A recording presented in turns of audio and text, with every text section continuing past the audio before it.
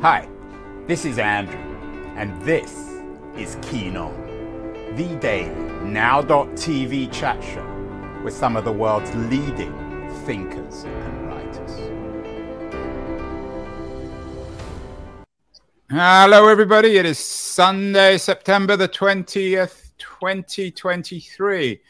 Leading people in the world on Keen On. We've had hundreds, thousands of people actually on the show. Many of the world's leading scientists, writers, thinkers, comedians, humorists, serious people. What we haven't had is something called a wipe apologist, a very interesting kind of character who is a black expert on white people.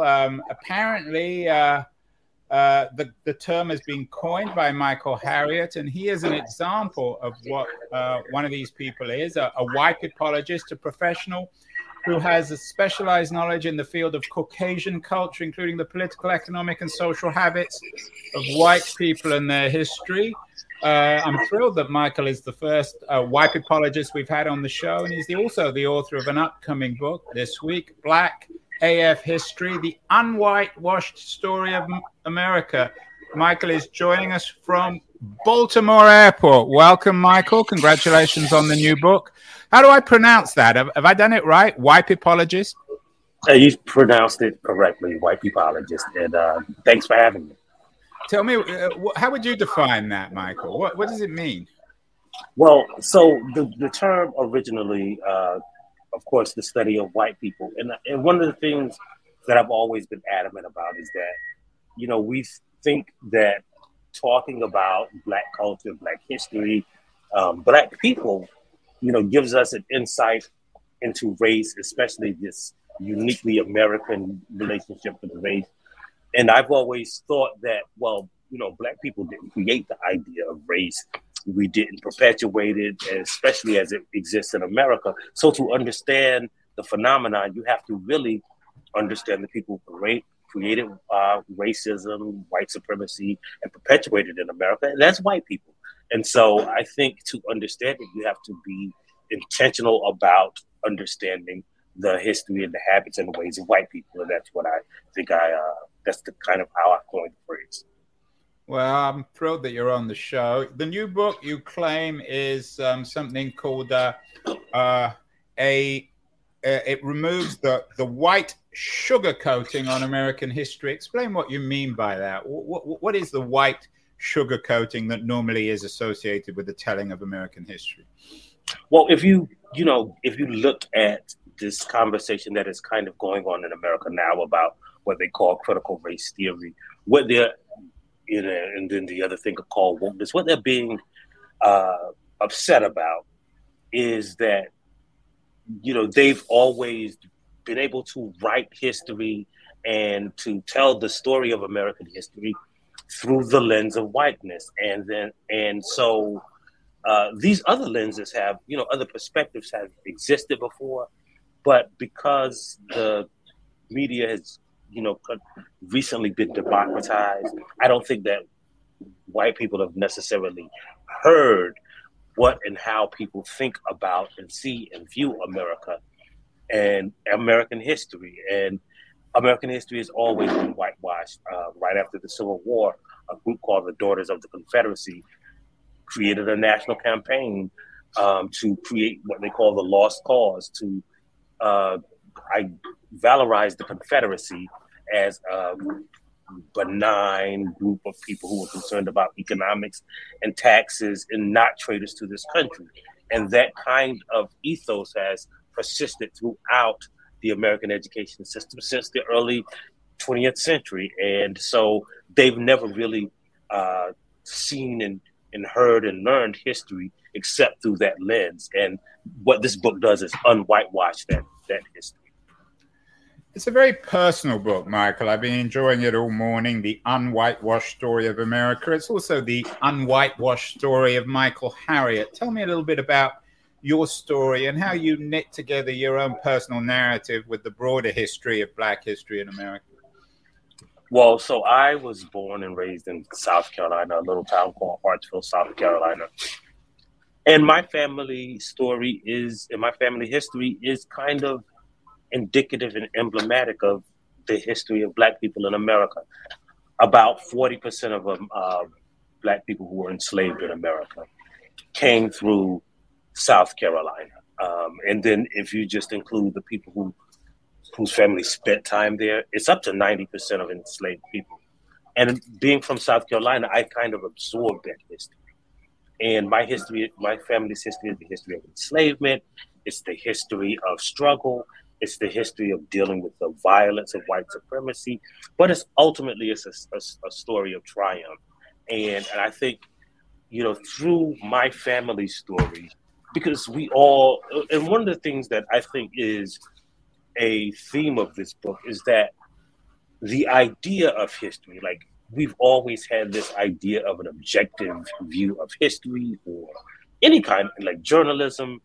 As a journalist, we perpetuated that notion, but none of it is objective. It's all subjective.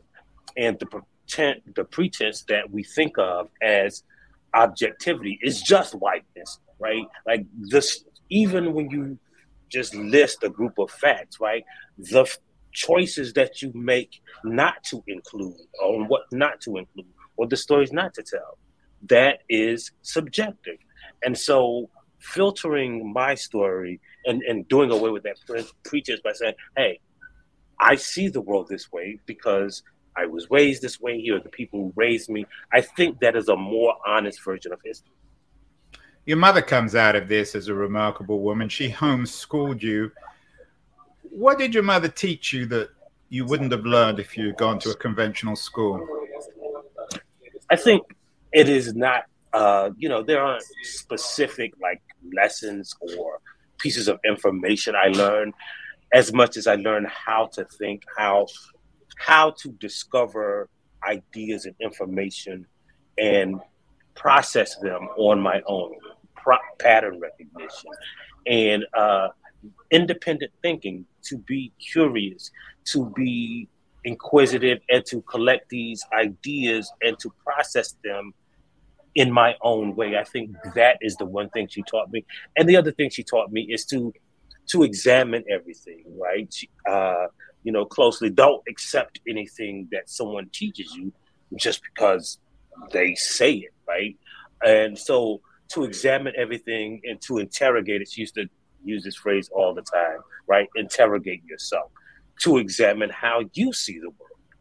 And I think those are the important things that she taught me in that education that I took with me into the larger world, right? And it largely shaped how I view history, how I view the world, and how I process the world and, challenge the narratives that we are all told because of that, because I wasn't raised in a system that says, hey, this lady who's standing in front of the classroom said it, so it must be right. Michael, you come from a family of very strong women. Not only your mom, you write about your two, I think maybe three sisters who have very much influenced you. I can't count how many shows we've done about Black women and their role in American history. One of my favorite African-American thinkers and writers is Carol Anderson, who teaches at Emory University, a friend of mine. I was at a movie about her in Los Angeles a few months ago. We also did a show a couple of years ago with Martha Jones, who wrote about Vanguard and Black American Black women in terms of voting. Connect that with your own story. Did your mother teach you the importance, the value of democracy? What did she teach you about the values and the hypocrisy of American democracy? Well, a lot of what I think and what I learned about like democratic values, I don't think it, and as you can see in the book, it wasn't like my mother sat down and said, hey, here's what you should think about democracy. Here's what democracy is. But she taught me to be inquisitive and discover it for myself, right? But she took me to spaces, for instance, right? Whenever, and I used to hate it when I was growing up, for every election, whenever it was election time, my sisters and I would have to canvass the neighborhood for the candidates. And, growing up, we hated it. And it was not funny. People's dogs would chase us. You'd have to go in homes where people were tired and didn't want to talk to you. But we knew we had to do it every year. But that taught me the value and the responsibility of democracy, right? Like, it's not just a thing that happens. You have to actively maintain it, and it's your responsibility. Like, I know my grandmother and my mother didn't want to spend that time like canvassing and printing stuff and printing out and going through voter rolls, but it was their responsibility, and just like accepting that responsibility, not as a life lesson where, hey, let me sit down and tell you why we're doing this, but just as a default way that you live your life. You have to eat, you have to clean your room, you have to rake the yards, and you got to go canvass and maintain your area and your neighborhood for democracy, right? Those are the things that you're responsible for in the world. And I think that carried through with me when I became an adult. Mike, you begin the book saying, I remember when I discovered America. You know, not just the date, but the time. It happened, you said, around 8 p.m. on November the 4th, 1980. What happened at around 8 p.m. on November the 4th in 1980? Well, that was the night that Ronald Reagan was elected. And now Ronald Reagan has become almost like this mythic figure in America, where he was the perfect Republican and everybody loved him. And I think people don't remember the real history. And that's like an example of the real history that's been whitewashed, right? Because like there was a real fear. Even as a child, I remember a real fear of what would happen to Black people when Ronald Reagan became president, right? Like, he was the manifestation of the Southern strategy, right? We don't remember that Ronald Reagan opened his campaign at a county fair in Neshoba, Mississippi, where civil rights workers were murdered and buried in 1964. And there was a very intentional thing about that, right? And how he kind of congealed the far right under him, right? Because remember, the KKK was pushing for Ronald Reagan to be elected. And then these like fiscal conservatives, he had gathered them under his big tent. And there was that real fear of Ronald Reagan. And it's kind of funny how he's become like this symbol of American exceptionalism and this idea of the right kind of politician who could get everyone under a big tent. When, again, when you go back to the beginning of our conversation, it's an example of how not just history was whitewashed, but because they didn't hear those voices, right? They didn't hear Black people. They didn't have to regard Black people's concerns in the larger society. So they get to whitewash history that way. Yeah, it's interesting you bring up Reagan, or you begin the book with Reagan. I'm rereading Reaganland by Rick Perlstein. Excellent book. Of course, he wrote Nixonland as well. And I think he's very much on the same page as you. And I wonder whether history is repeating itself in the sense that America, I don't think Trump is Reagan, but I think there may be a Reagan in the wings, a Reagan type of politician. What do you think about that? Yeah, so what we'll get, remember, right? So what Nixon was kind of, he was divisive, and he was right. Nixon is Trump, but we still don't know who Reagan is. Right. So Reagan, the alternative to Reagan to keep the alternative to Reagan to keep the Republican Party alive, right? So there's going to be someone who's kind of charismatic. It can't be Ron DeSantis. Ron DeSantis doesn't have enough charisma. But there's going to be someone who's waiting in the wings, who has all of the ideology of the Trump of today and the right-wing fanaticism of it, but he's going to be able to present it in a good package. I don't know who it's going to be, but there is going to be a Reagan, right, to pull, because the Republican Party can't continue on this trajectory where it's basically this niche right-wing party filled with, I mean, no way other Yeah, way to say it, maybe but or like maybe no not, information. Michael. I'm not sure if you're familiar with a new book by the two Harvard political scientists, Stephen Levitsky and Daniel Ziblatt. They have a piece in The Atlantic, How American Democracy Fell So Far Behind. They have a new book out. It's called The Tyranny of the Minority. And it's about the way in which the Republican Party has become the white party and the rest of America is the majority.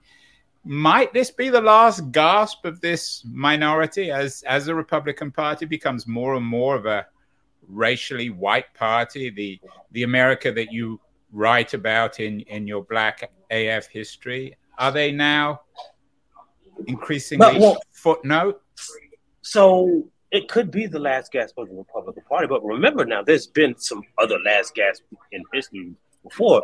Like, we forget that, like, because whiteness is not real, you could just make people white, right? Like, it is possible they will just embrace Hispanics and make them white like they did Italians, like they did Jewish people, like they did the Irish in the 1920s, right?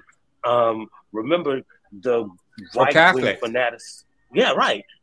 That's what I was going to say. It was a Protestant thing, and then they welcomed Catholics in, and now we have a Catholic president, right? So, like, the thing that they other is always mutable, and it's always because it's not real, right?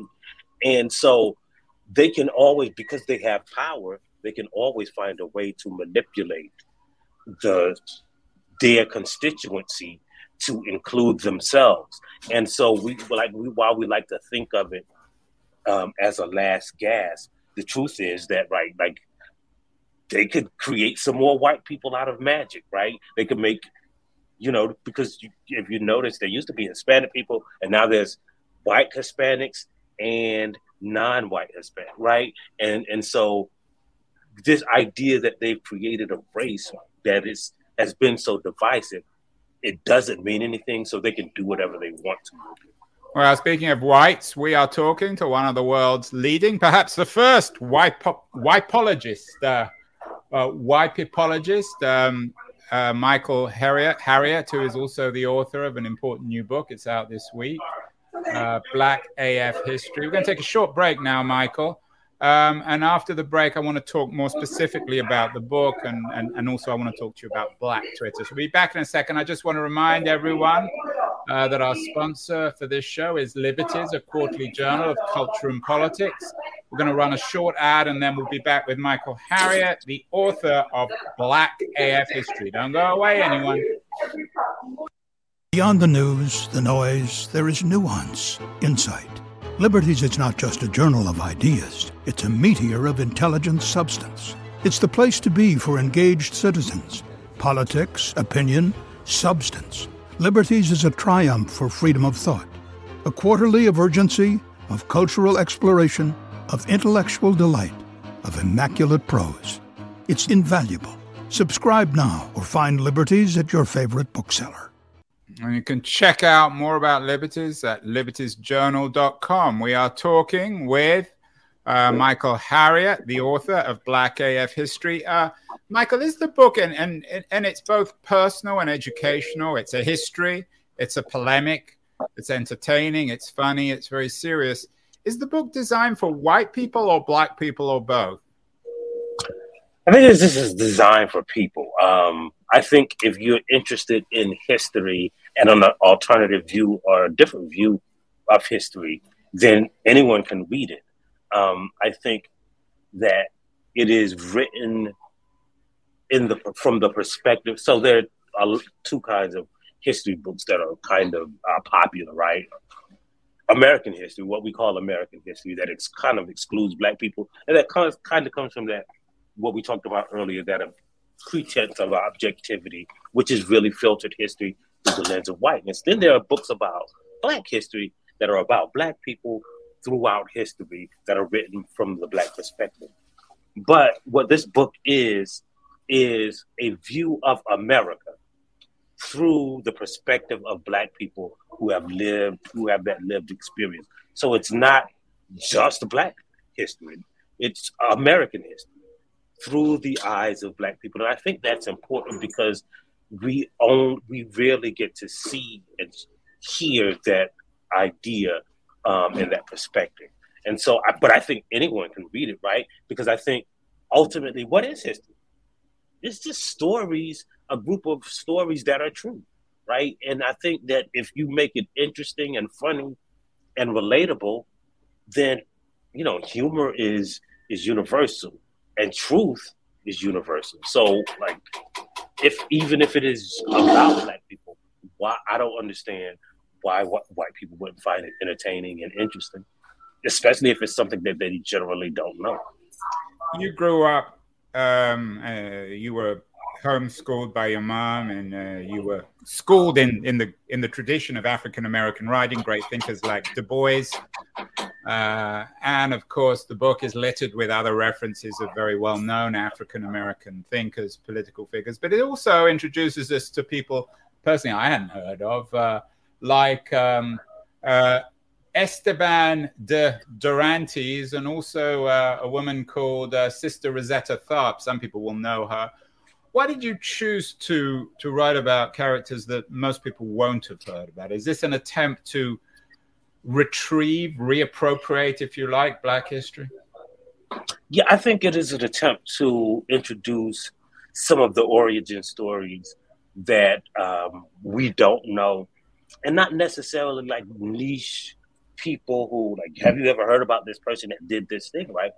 So when we talk about the first Black people in America, you have to start with Esteban, who was here before 1619, like almost nearly a century before 1619, who saw most of this country probably than anyone who would ever step foot on this continent before then, right? When you talk about Sister Rosetta Tharpe, she was, you know, generally thought of as the person who created rock and roll. And so that we don't know who she is indicative of how these people and how these stories have been either erased by people who don't care about telling the story, or intentionally erased by people who just want to take credit for the accomplishment that these people did. So in any case, right, I think to understand, first of all, like, if we're going to understand rock and roll, you have to understand this woman who was the progenitor of it, right? If you want to understand Black people in America, it's not just the 20 and odd slaves that came here in 1619, but there were Black people here before then. And some of them were free, and some of them were doing things that we couldn't have even imagined right now. Your work has been described, you're very active on Twitter, you have over 500,000 followers. Ebony described your work as erasing shame from Black history, one tweet at a time, and I guess now one book at a time. Is that the key here, Michael, to give pride to Black AF history? Is it an issue of pride and shame?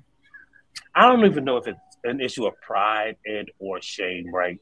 I think what we talk about when we talk about history is, again, white history. Even sometimes when we talk about Black history, right, we talk about the stuff that Black people did that was like white people. Like, you know, I'm sure you've seen these articles. You know, this woman was the first Black person to graduate from this school in this engineering department. And I'm always thinking, like, well, you have to also explain why this Black person was the first to do that thing. And it was because this school segregated, excluded Black people because Black schools, even K through 12 in America, are underfunded. Because otherwise, what you're saying is, this is the first person who was smart enough to do something that white people do every day, right? And so that kind of reconfiguring the perspective and reporting the perspective and understanding that, right, like, the reason why these things exist is because of a historical effort and not just something that happened yesterday, is important. You've been described, Michael, as the dean of Black Twitter. Do you remember the first time you used Twitter? Oh, I don't. It was in the like in the early days, maybe it says 2009. Yeah, you joined in December 2009. Do you remember what your first series of tweets might have been about in 2009? I have no idea. It was so new then, and it was probably something silly or irrelevant, because like social media was pretty new then, right? And Black Twitter, there really wasn't a Black Twitter then because it was so few people on it until the early 2000 tweens, I guess. But I think one of the reasons I liked Twitter was the idea that you could reach past your boundaries of geography and space. Do you remember when you first heard about social media itself? Did you think of that in political terms?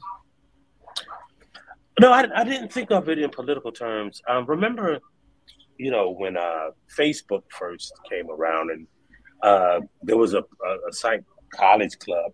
So some of these were just, first of all, kind of emerged in college spaces. So when I first heard of social media, there were people in like college, the computer labs, using it for like Dungeons and Dragons. And it was a social media, right? You shared music and, sometimes books and stuff like that. But I think what we did with Twitter and social media, right, has always been political, right? Whether it is music or TV or just a party for a flyer, all acts are political. And so I think what we did with it reflects that. We've done a number of shows actually on Black Twitter. I'm sure with people one with Disha Filia, who is the author of Secret Lives of Church Ladies. We had a conversation about the not so secret life on Black Twitter. Also with Rion Amilcar Scott, another writer. We talked about mimetic apocalypses. What was or what is Black Twitter to you, Michael? I think it is a space in social media where, so there's this idea in that called the way it is. There's a social structure, in other words, the way society works, the way society relates to each other. And then there's a governance structure where the way different groups inside those cultures relate to each other. And I think what Black Twitter is kind of like the Black governing structure online. In other words, we get to relate with each other and talk to each other in the ways and understand that like a lot of the things that we felt were specific to our region or our house are, universal, right? Like, we all kind of hear the same jokes. We all kind of get the same arguments from our mom. And I think it is a way to connect and relate to each other within the confines of social media. It's interesting. Yesterday I did a show with a New Zealand writer, Lang Liao, a poet, a popular writer. And we talked about social media. She said she liked it early on when you could be anonymous. Can one be anonymous on social media and still participate in something like Black Twitter, Michael? I think you can. I think you can. I think it has become so. It's become so ubiquitous that I don't know because in the early days it was kind of like a toy, and now it is a real method of communication that people use probably even more than like calling people on the telephone or, even like, remember when email was kind of novel and then it became a work tool and a tool for, talking to your mom and sending information. I think that's what social media has become. So therefore it can't be anonymous because so many people use it for important things, right? We use it to protest. We use it to relay information. And I don't know if it can be anonymous anymore. You had an interesting Twitter exchange, which I saw. Someone wrote you saying, you talk about anything other than race, and you wrote, sometimes maybe you're just accustomed to hearing the perspective of the white race when you read about the GOP base or CRT or inner cities or wokeness or American tradition or immigrants or law and order. They're talking about race too. I'll stop when they stop. When can this stop, Michael? When can we escape race? Is that a possibility, or is that just a delusion? Is that I don't think you gotta escape race. Whitewashed version of the American story? Right. I don't think you gotta escape race. Like so we hear that sentence all the time. Well, I don't even see race, or I'm colorblind. We don't have to escape race, right? The people who say that don't. They are so filled with prejudice, or so accustomed to prejudice, that they don't understand that you can see somebody's color, their history, their culture, and not be prejudiced by it, right? I like being black. I'm proud of being seen as black, right? I like my ancestors and all of that, right? The negativity that you feel that accompanies that is something that you need to work on, right? But you can definitely, like, race and culture and history, right? We can embrace that without embracing the negativity of it, right? Like, we can recognize people are different, and people like different kinds of music and different kinds of food and different kinds of,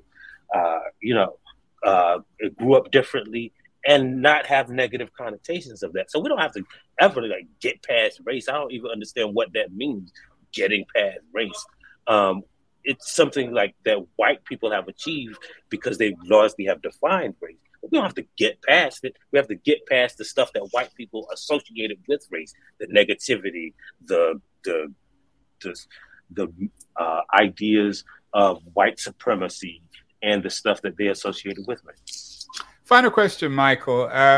This has been a pretty serious conversation. Of course, this is obviously a serious subject, but your writing is very funny, and you're a very strong humorist. I think in many ways that's one of the central features of your intellectual arsenal. What's the role of humor in all this? Can we all laugh together about all this stuff? Yeah, I think we can laugh together, and I think I think humor is universal. Humor is something that brings us together. And I also think, though, that you don't have to try to include humor. A lot of times I just don't take the humor out, right? Like, humor is something that exists in something, and we try to be serious about it. And so we take the humor out, and sometimes the best humor is just recognizing how absurd something is and not trying to dilly-dally around it.